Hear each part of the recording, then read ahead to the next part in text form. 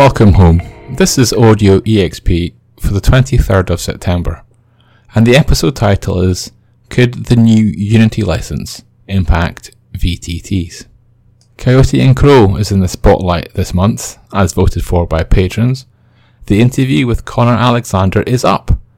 I asked about Coyote and Crow, the strategy game, as well as the RPG. I also learned the difference between being a Cherokee and being a citizen of a Cherokee nation. Now, bad news, you have until the end of the year to download the Cult of the Lamb computer game by Massive Monster. Bronwyn wrote up the news, which is part of the fallout of the licensing change for Unity. D&D fans and those who looked at the OGL licensing drama, which hit 5e, will be familiar with the shape of this.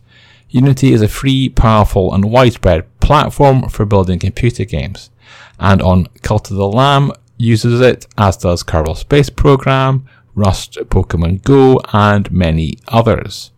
Now, the developers will have to pay 20 cents for each time their Unity-powered game is downloaded. The catch? That fee only kicks in once a game has had over 200,000 downloads and made more than $200,000 in revenue.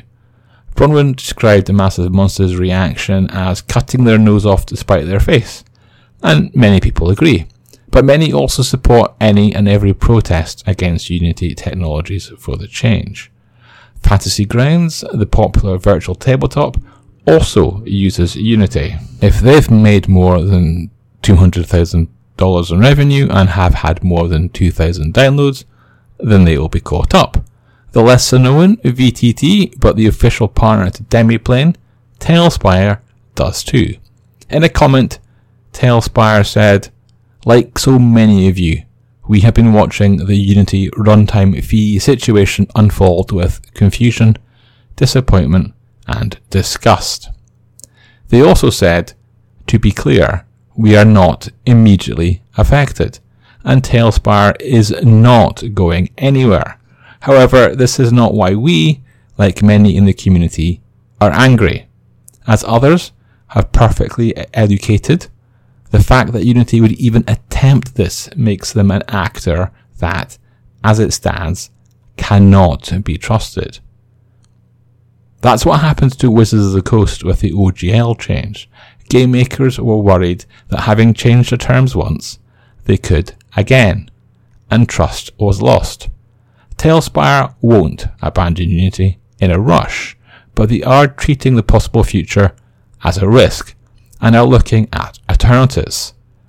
Speaking of Wizards of the Coast, what about their once called Digital Play Space, and now known more simply as the forthcoming D&D VTT? They've not been using Unity at all. They've been using the Unreal Engine and will have a different license.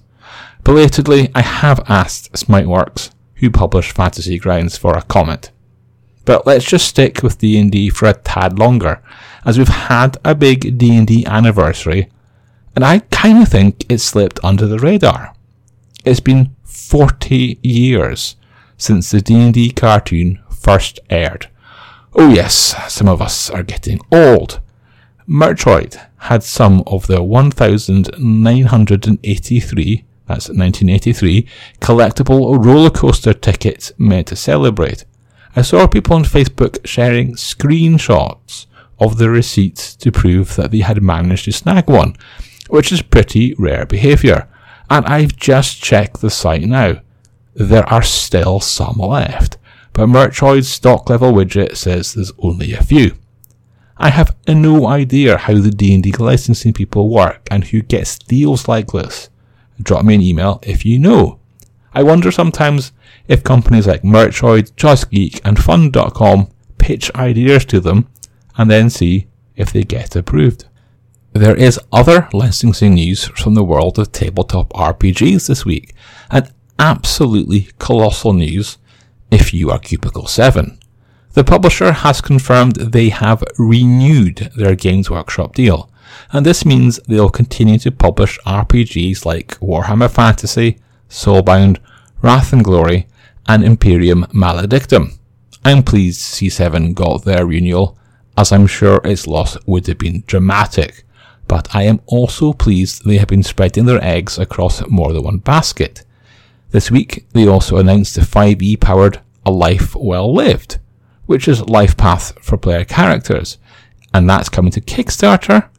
They're also looking for writers for the second edition of The Laundry.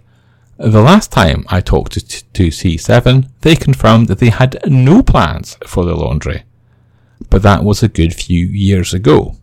If you don't know it, The Laundry, or The Laundry Files, is a series of books in which British civil servants go up against Lovecraftian horrors.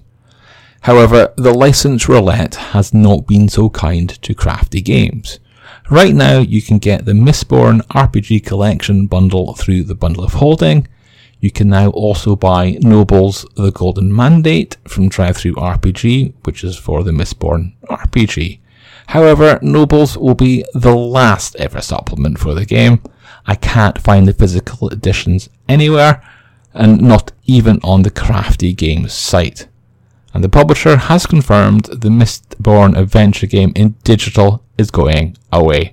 You've got until the end of the year to grab the RPG for Brandon Sanderson's official game, or miss out.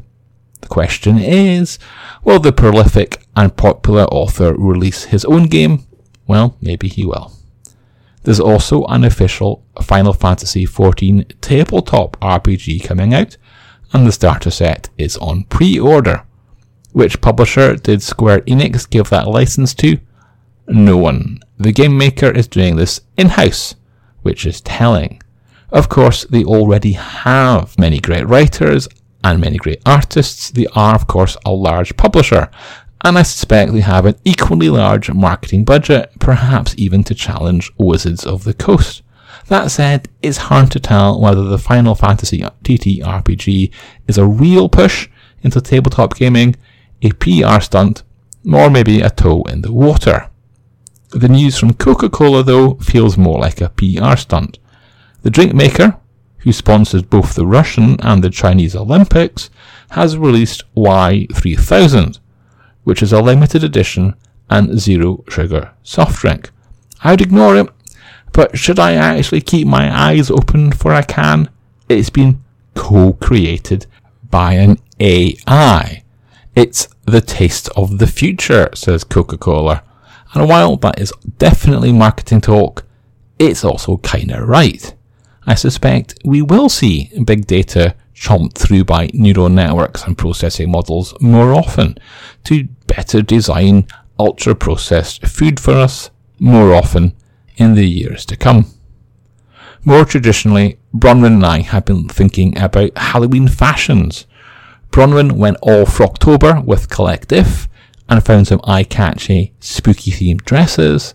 I am less sophisticated, but I noticed secret Gremlins and Friday the 13th jackets on fun.com. Why are they a secret? Well, they look like regular smart casual blouses until you see the decorated lining. I am tempted by the Gremlins blazer, but it's 60 quid, and that's a lot for me to spend on clothes. However, as a counterpoint, it was Hobbit Day this week, and Just Geek made the giant Balrog rubber ducky the deal of the day, and that 25% discount lowered the cute demon's price to 60 quid. So perhaps 60 quid for a jacket isn't so bad after all. Let's outro on money with freebies and bundles. I have already mentioned that Mistborn deal, and the Bundle of Holding also has one for the Yellow King from Pelgrane Press, the reality warping horror. Lastly, in a surprise move from Marvel, there's a free to download adventure for the tabletop RPG, which of course was also made in-house. The freebie is Enter Hydra. Why is this a surprise move? It's not a surprise that it's free, although the Disney-owned publisher did charge fans for the playtest rules of the Marvel Multiverse game. Enter Hydra is an actual PDF. And on that note, I survived last week's charity walk, and I will see you next week.